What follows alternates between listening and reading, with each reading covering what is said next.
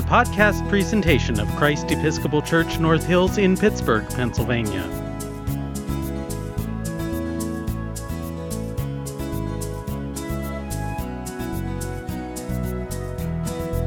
Hello. Welcome to Sunday Stories. My name is Deacon Lorena, and I love to share good stories with you. Have you ever lost something, like a favorite toy?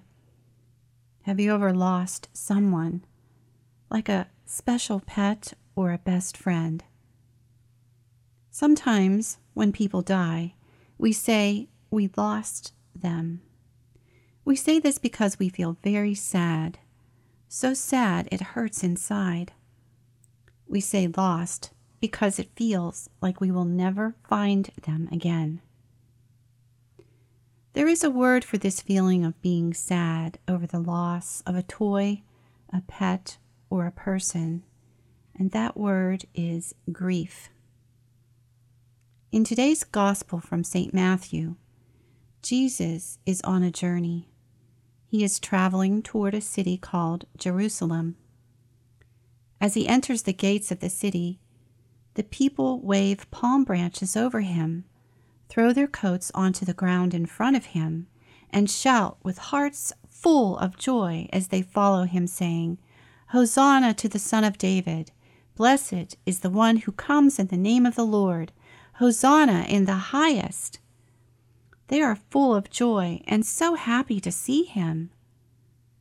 But Jesus, as he looks around at all the happy, smiling faces, feels sad. He's full of grief because he knows that soon he will be lost to them.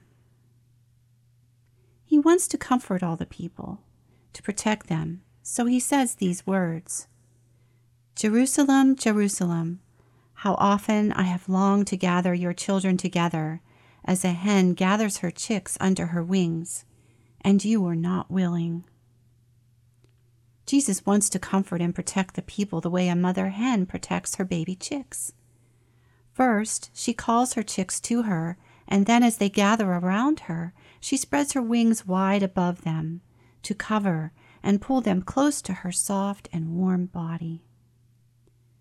This is exactly what the mother hen Martha does in today's story.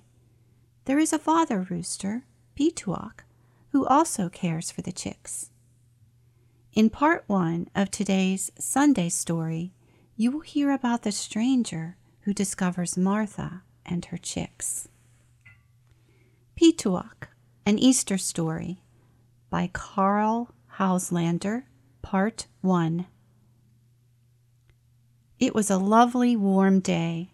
The sky was bright blue and the clouds white and thick, like balls of cotton wool. Everything seemed full of color, big, happy colors, like those in a painting book.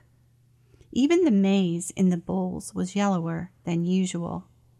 Petook was happy. He had reason to be. He was a fine rooster with snow-white plumage and a red comb that positively glowed in the sun. And today he had become the father of 12 little chickens. He thought that there were no chickens like them, none so round, so yellow, so fluffy, so bright-eyed. As for his wife Martha, the brown speckled hen, plain and homely soul though she was, she had become all grand and important. During the past weeks, Petook had sometimes felt a little impatient. It seemed that Martha had some secret that he did not share. It made her very happy, but it also made her look almost smug, and it annoyed Petook to be outside of it. Martha had just sat on the eggs with a tiny smile on her face and her eyes nearly shut, as if she were looking into herself at a ball of light that was growing inside. Not talking, not moving, only making a funny little sound of happiness in her throat now and then. But now Petook understood. It was he who was smiling and so bursting with pride and joy that he could not speak. Petook was sitting on the wooden gatepost dreaming of his family when a group of hens ran up to him. "Come," they clucked. "Some stranger has been walking through the vineyard." Petook, who was as inquisitive as any hen, though he would not have liked it to be known, got up at once and hurried off with the others. Sure enough, there on the dewy grass beneath the vines were the impressions of a child's feet. They were set in a straight line toward Jerusalem. But Petook knew that between the vine and the road to Jerusalem was the chicken run, and Martha and the children. He began to fly in short, violent bursts of flight back to his family. All the way he was saying to himself, "I'm sure that they were a boy's footsteps, and sometimes boys are careless even when they're not cruel. He might tread on one of the chicks." Petook could see that some of the fruit had fallen under the vines, and it had been trodden and crushed. When he got to Martha, he knew that he need not have been afraid. It is true that there was a boy there, but this boy was kneeling by the little brown hen with a look of wonder on his face, quite spellbound by the lovely sight of Martha gathering the chicks under her wings. His hands, which were thin and golden-colored, were spread out like protecting wings over Martha. His lips were slightly parted, his eyes shining.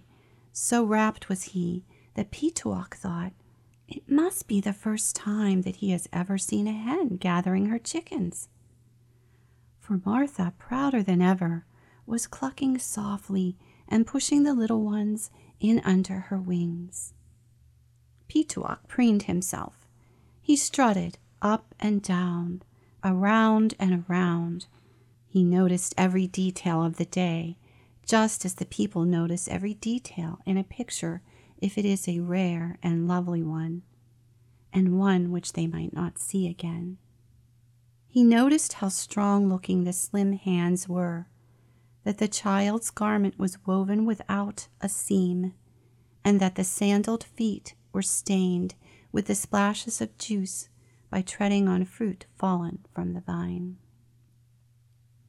Suddenly, for sheer joy, Petook lifted his head and crowed. Well, Petook certainly was full of joy, wasn't he? The people who cheer for Jesus as he enters the gates of Jerusalem are full of joy too. They lift their heads and shout, "Hosanna! Hosanna! Hosanna to the Son of David," which means, "Hosanna to our King."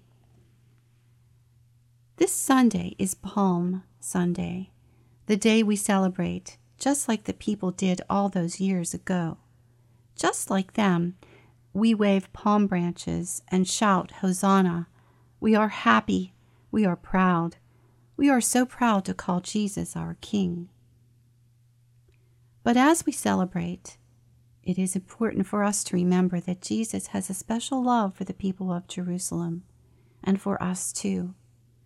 A love so special that he does what he said he wished he could do.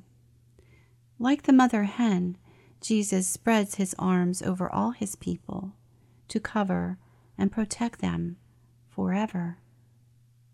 Gracious God, who loves us with a love so special that you sent your Son to stretch out his arms and give up his life in order to cover and protect us forever, be with us this week. Help us to remember that we have not lost Jesus forever. Help us to remember that in our grief, you will be with us always, and help us to continue to care and love for one another. In Jesus' name we pray. Amen. The podcast presentation of Christ Episcopal Church North Hills in Pittsburgh, Pennsylvania.